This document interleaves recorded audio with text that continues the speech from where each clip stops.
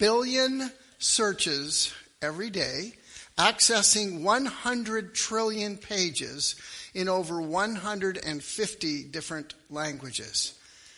20 years ago, who could ever have imagined the magnitude of what Google has done?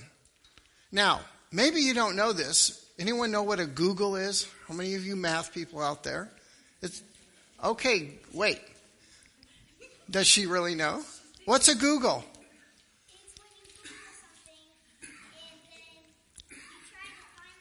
Oh, you're saying, no, it's a number.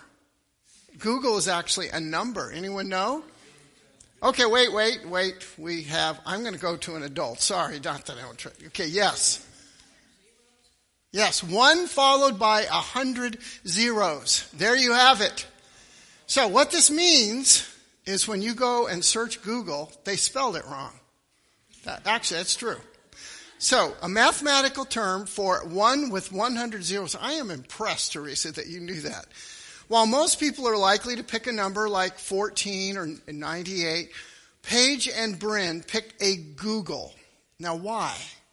Because that's their vision. Chief engineer at Google says this about the company's founders. It takes a lot of confidence and courage to be huge. It's rare to find people who think on such a grand scale and are able to create a great product at the same time.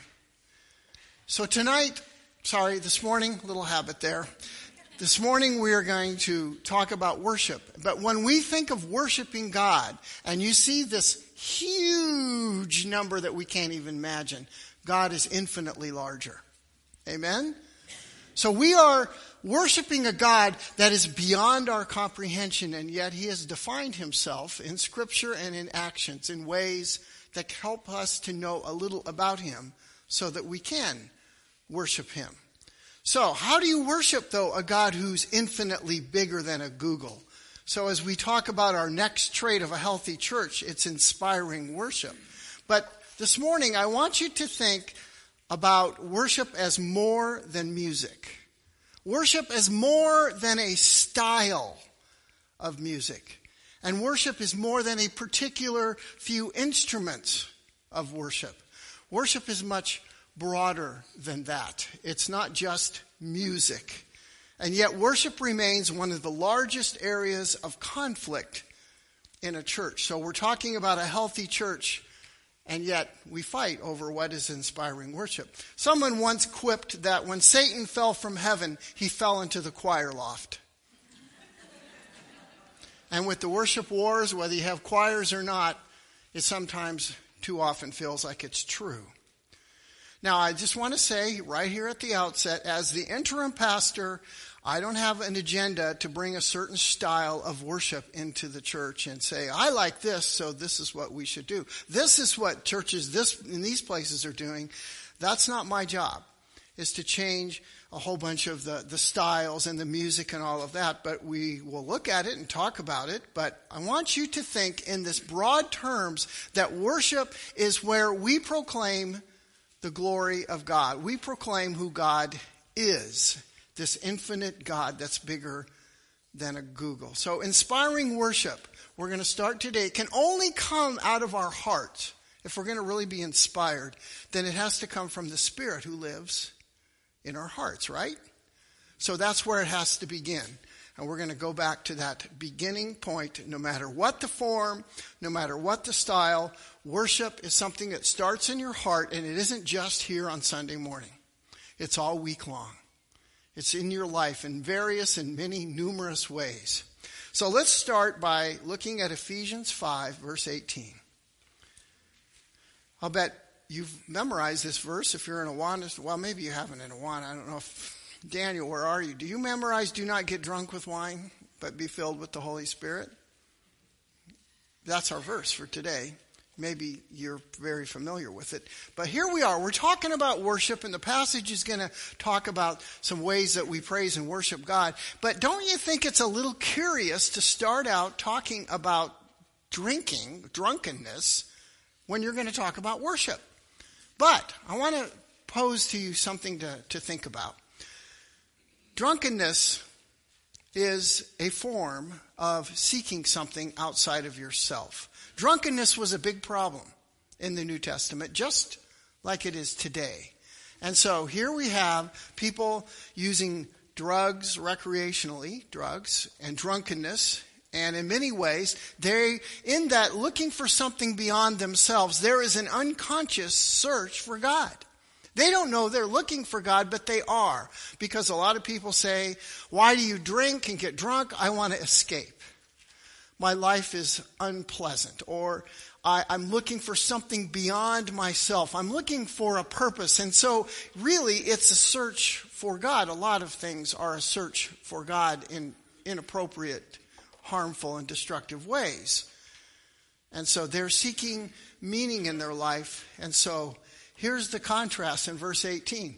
Don't look for God in this material world over here. Look for God inside in the spirit world with the Holy Spirit. Now, pleasure can take over your life, and it can obscure God. Recurring drunkenness, so when it says be not drunk, it's talking about an ongoing pattern. It can lead to this word that we don't hardly ever use, at least I haven't heard it used much, debauchery. Other versions call it dissipation. I don't use that one much either. But really what it means is an unrestrained life of excessive indulgence, okay? And again, it's a pattern of excessive indulgence. It's worshiping a God of pleasure, of filling yourself up with something more that you don't think you have. And so life is literally wasted. You spend your life wasted worshiping pleasure. Now, I grew up in a home where alcohol was abused. And so as horrible as you think that would be, that I would never want to do that, guess what I did when I was a teenager? I went following after that same pattern, that same trap before I met Jesus. I was going to church, by the way. I just didn't know Jesus. I wanted to find something that gave my life purpose, that gave it meaning, that was beyond myself. And without ever realizing it, I was searching for God, but my search was headed into a pit. It wasn't climbing a mountain to find the true and living God. So here we have a contrast in this passage. It's no coincidence that alcohol is called spirits, right? You've heard them called spirits. And you think, oh, that's just a coincidence. I don't think so. I don't think so. In contrast to drunkenness, when you are filled with the Holy Spirit, your life will be controlled by something, whether you want it to or not. So will it be something material or external, or will you fill it up with how God created you, with that God-shaped vacuum in your heart to be filled with His Spirit? Your life will be controlled by something. And the Holy Spirit, when He comes in and He fills up your heart and He takes over more and more areas, He directs your attention to God, back to God. He helps you see areas of your life, and He never stops showing you, but He shows you areas of your life in which you maybe aren't worshiping God as fully as He wants you to. That you've held aside some area. This is my area, God. Don't touch it. I'll worship you. I'll do all these other things, but I want to hold on to this. Like a grudge, for instance. I'm so angry at that person, I'm never going to forgive them. I'm not going to let it go. And God's Spirit comes in and says, you want to worship me more fully? You're going to have to let it go. I don't want to. And then He works on you. Patiently, slowly, over time. Occasionally He drops a ton of bricks on you to get your attention. But He will not let you go because He wants you to fully worship God. So, a man recounted that when he was 8 years old, he says, the doctors diagnosed my youngest sister with a life-threatening neuromuscular disease. And not long after that, my father began weeping in church in every Sunday service. He didn't cry out loudly. He didn't buckle over with his face in his hands. Not that those are bad guys. But his tears flowed and his voice cracked when we sang. I never asked him why he was crying. I didn't know what he was thinking. I still don't. But something important happened inside him during worship. This went on for several years and tapered off. My sister now today is a healthy wife, mother, and special education teacher. Years later, my wife Debbie contracted chronic fatigue. In 3 weeks, her life changed from a graduate student and adjunct professor to confinement in bed with a low-grade fever, severe short-term memory loss, and barely enough energy to take a shower. Still, somehow, most Sundays, she made it to church. During worship, she sat and wept the same way my father had some 30 years before. I figured the same thing was happening inside her that had happened inside my father. The Spirit was praying from the inside. The Spirit was working on hearts. Deep changes were occurring. Debbie is well now and is a school psychologist. So worship really starts right here. It flows out from a full inner life that God is filling up. Then the more God's Spirit fills us, the more we experience God. Now, how does that work? So I brought props this morning. Here we have a cup. Now, if I want to get everything out from inside the cup, see, it's empty, but there's air in it, right? So if I want to get the air out, I just put this pump in here, and if I could make a closed container, I could start pumping, and I could pump the air out until there was no air left inside, and it would become a vacuum if the glass didn't shatter from the inside first. But let's just assume I get everything out. But now I've gone to a lot of trouble to get all of this stuff out. But there's an easier way to get the air out of this glass, right? I can just fill it up with something. And all that air is gone. Oh, so much easier. Now, what is this illustrating? It illustrates your heart. Your heart can be that empty glass, and you try by all your own efforts, I'm going to suck out all of the bad habits, all of the things I shouldn't be doing, and with your own efforts, you try to get everything out. But let me suggest, what are you going to have once you get all the bad stuff out by your own efforts, if you don't implode first, like the glass? Because, see, here's the problem. Is that, when I have a vacuum in this glass, I can't pour anything out. But now, look what I can do. I can pour out so much stuff into another person out of my heart when the Holy Spirit is the water that fills up your heart. Instead of you trying to suck out all the bad things in your heart, let Him fill up your heart with Him. And then you aren't so focused on performing for God, but God fills you up and those things go away when the Holy Spirit fills up your heart. And you have a lot more to pour into someone else or pour into God in worshiping Him. And so there's the illustration. Being filled with the Spirit, He fills up your heart like that water so you can pour out to God in worship and you can help other people. Now, in our life, we try so hard to get rid of those things, and there's such an easier, more straightforward solution. The more Spirit in, the more you can pour out. So on your outline, if you're following along, number 1 is worship flows from a Spirit-filled heart. Worship starts right here in your heart as you are worshiping, and the Spirit fills you up, then it allows you to worship God. And not just, again, on Sunday morning. You see, worship is not just about activities. And I find it so easy to let things fill up the spaces of my life, to crowd my life with so much activity. I don't have the time and the energy to worship God. Anyone else ever feel that? Am I the only one? I'm all up here by my... Oh, there's 2 of you. Okay. So us 3 will get together and talk about that. Even as a pastor, I've come on Sunday mornings and there are so many different elements that's going on and things to keep up with. And I get like, okay, I really hope this goes smooth. I hope the media works. The music, the sound system. And as I shared a few weeks ago, the power doesn't go out or something like that. And you're worrying. And I get so worried about the details that I find it's hard to worship because I'm kind of hoping wow, oh boy, they didn't get the words right on the slide. And the slide's missing, the words are missing, what are we going to do? And why can't these people get this right kind of thoughts? And I'm all distracted. I'm not worshiping. I'm trying to solve tasks and figure it all out. See, that isn't what the Holy Spirit has in mind.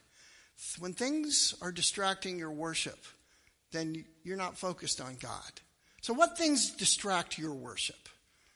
Let's just say when you come in here on a Sunday morning, this one part of worship, not all, because, you can go walk in the woods tomorrow or today and worship also because you're focusing on God. But what distracts your worship? Does a style distract your worship? Or maybe you have a preference of what should happen. I shared in Sunday school class that someone in my last church was upset because we didn't do a benediction every week. And saying you go out and be the church is not a benediction. That just doesn't count. So they're all distracted, and I want to ask them, is that all you got out of church? Was a benediction or not? And so we think, this thing should happen in church, and it didn't, and I'm all distracted. So what things are filling up your heart right now at this very moment? What's filling up your heart? Maybe a few of you, I can't see you, you're on your phone. Maybe you need to be on your phone. Maybe something else is happening, and that's okay. I don't want you to come and perform. But what's filling up your heart so that you can pour out the Holy Spirit in worship to God? Because He's waiting.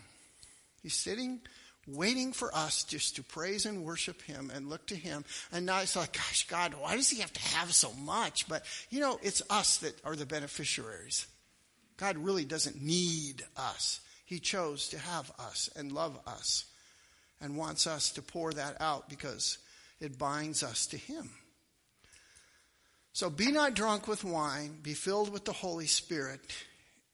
And that's the start, the foundation, the beginning point of worship. Now Ephesians 5:19. So we go from that verse to some forms of examples of worship. Speaking to one another in psalms and hymns and spiritual songs, singing and making melody to the Lord with your heart. Okay, so I hope you can see in here that speaking means worship is more than music. Worship can be when you speak to someone, because you talk about God and showcase and spotlight who God is. So you can have readings. Those are worship. Testimonies, dramas, liturgy, teaching and preaching can be forms of worship. And worship can include our conversations, as I've mentioned, in every day, not just here on Sunday after church, but every day of your life, every week of your life. Worship is anything that proclaims or praises God. So is God a natural part of your everyday life and conversation? Do you talk about Him? Just because He just comes out, not that, okay, now I'm going to switch gears from this part of my life. I'm going to now have a God conversation over here.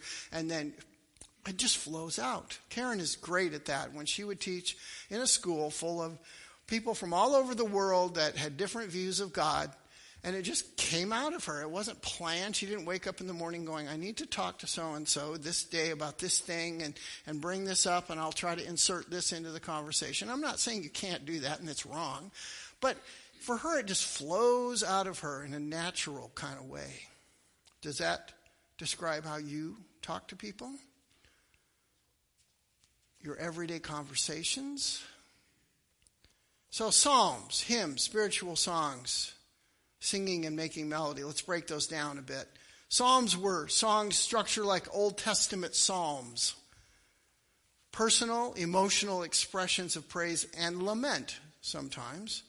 Now, over the years, I've heard people look at contemporary Christian worship music and say, it's just so me-centered. It's all, it's me and this and it. But when I looked through the Psalms, I found about half of them were me-centered. And so, it's what a psalm often does in lamenting, complaining to God, help me with this, or praising God. And then there's New Testament hymns. Now, we think of hymns differently than what this was, which is fine. They're legitimate ways of worshiping God. But our hymns generally are from the last few hundred years. They're very doctrine-oriented, and often the hymns through the church and after the Reformation were because the people were not literate, and they didn't have Bibles, because they couldn't read, and even if they could afford a Bible after they were printed in the printing press, they couldn't afford it. It took too much money, if they even could read. And so the way that churches taught some people some doctrine was through songs, through music. And so it's a completely legitimate form. But people might say, well, see, hymns, they're said in Ephesians, but it's a different kind of hymn. This is a hymn that is about exalting who God is. It's a very specific focus on just saying, this is what God is like. And spiritual songs then would be more broadly any kind of song with a spiritual message. So that could be a huge variety of musical expressions available to worship God that include traditional hymns, that include contemporary choruses. Then singing. It says singing and then making melody. Singing can be done also in a variety of ways. We saw some of those today. We saw, like, we sing as a group, right? We heard people play instruments. We've had in the past, Phil Mapes sang a solo. You could have, duets, trios, all kinds of different ways. In other words, variety and creativity. And often what might happen in some of the Old Testament, they would have antiphonal singing.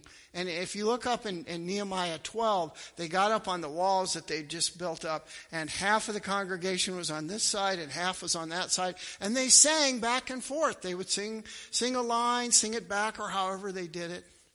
There's responsive, kind of things that you can do in singing or speaking. We could say something, say a line of a psalm, I say it and you say it back. These are all different ways of speaking and singing.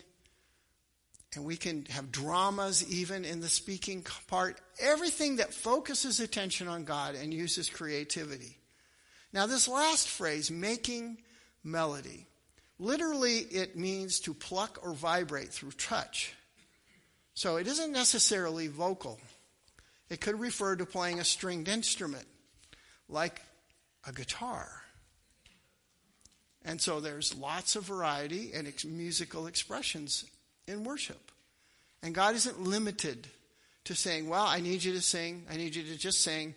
Can't play. And there's like the whole denomination that's Christian that doesn't believe musical instruments should be in churches. Okay, that's fine. But just know that, find a variety of ways to worship God. Don't let yourself be limited. Now, let me up the ante a little bit. Let's look at Psalm 150, verses 3 through 5. There's many expressions in here. I want you just to look at all of those expressions of worship in Psalm 150. Praise him with trumpet sound. Praise him with lute, which is kind of an early guitar, and harp. What do you think of that one, Gretchen? Do you like praising him with a harp? She likes the harp. Praise him with tambourine and dance. Praise him with strings and pipe, not smoking pipe, a plain flute kind of pipe.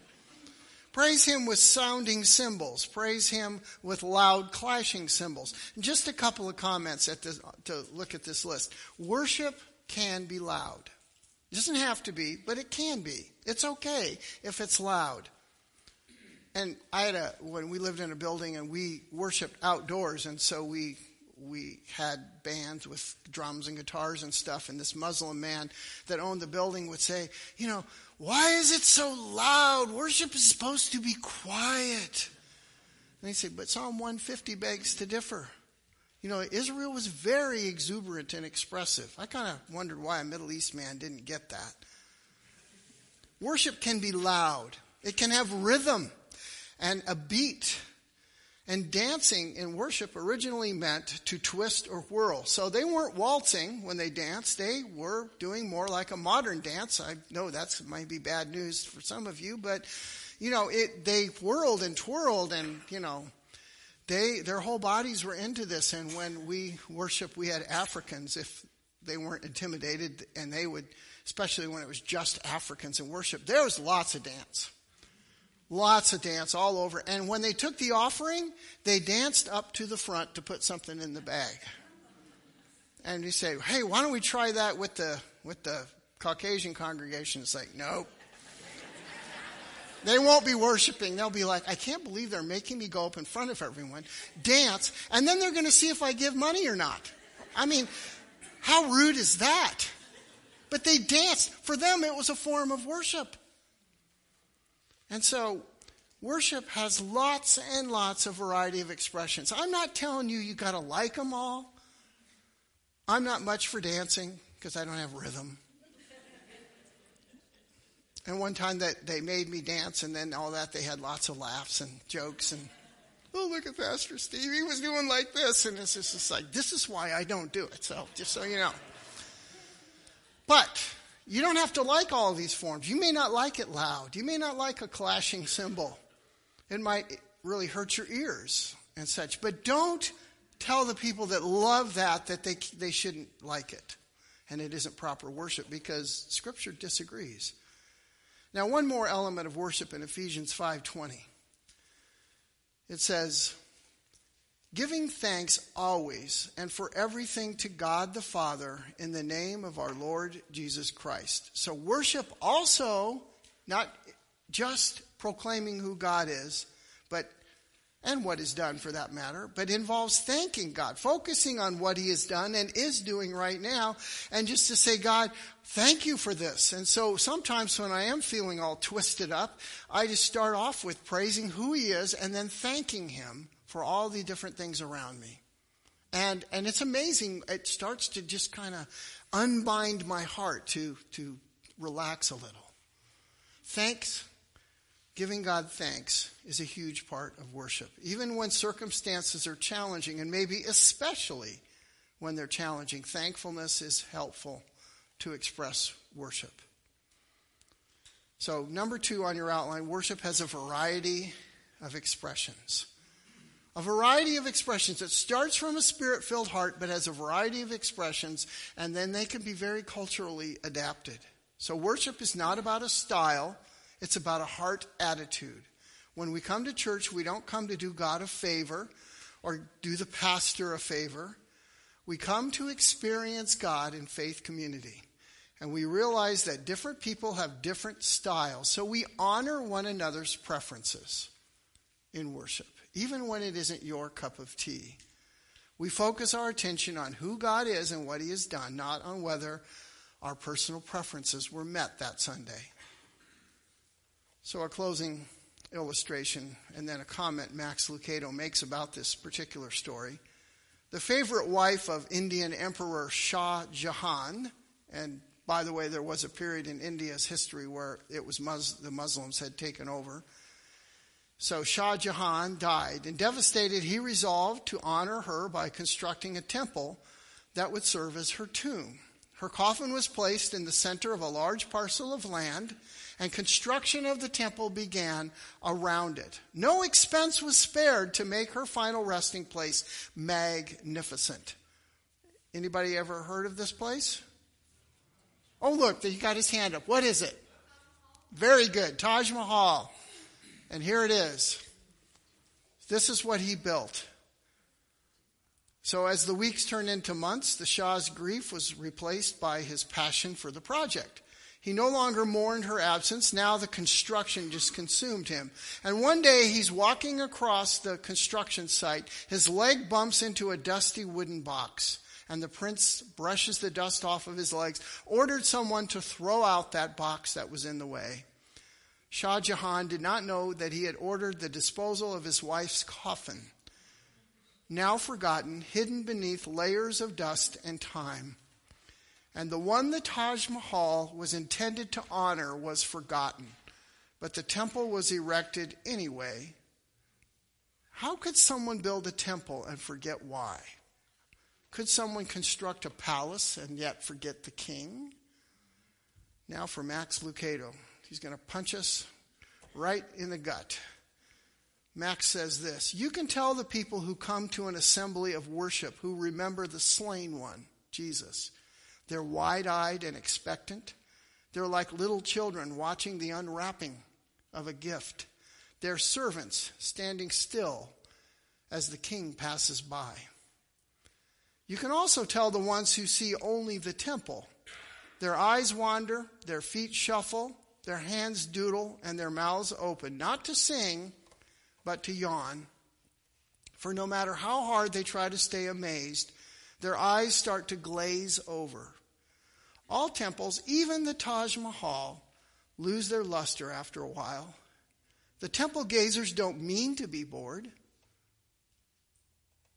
They like the church. They don't mean to grow stale, but still something is missing. The Jesus they once planned to honor hasn't been seen very often. Those who have seen him can't seem to forget him.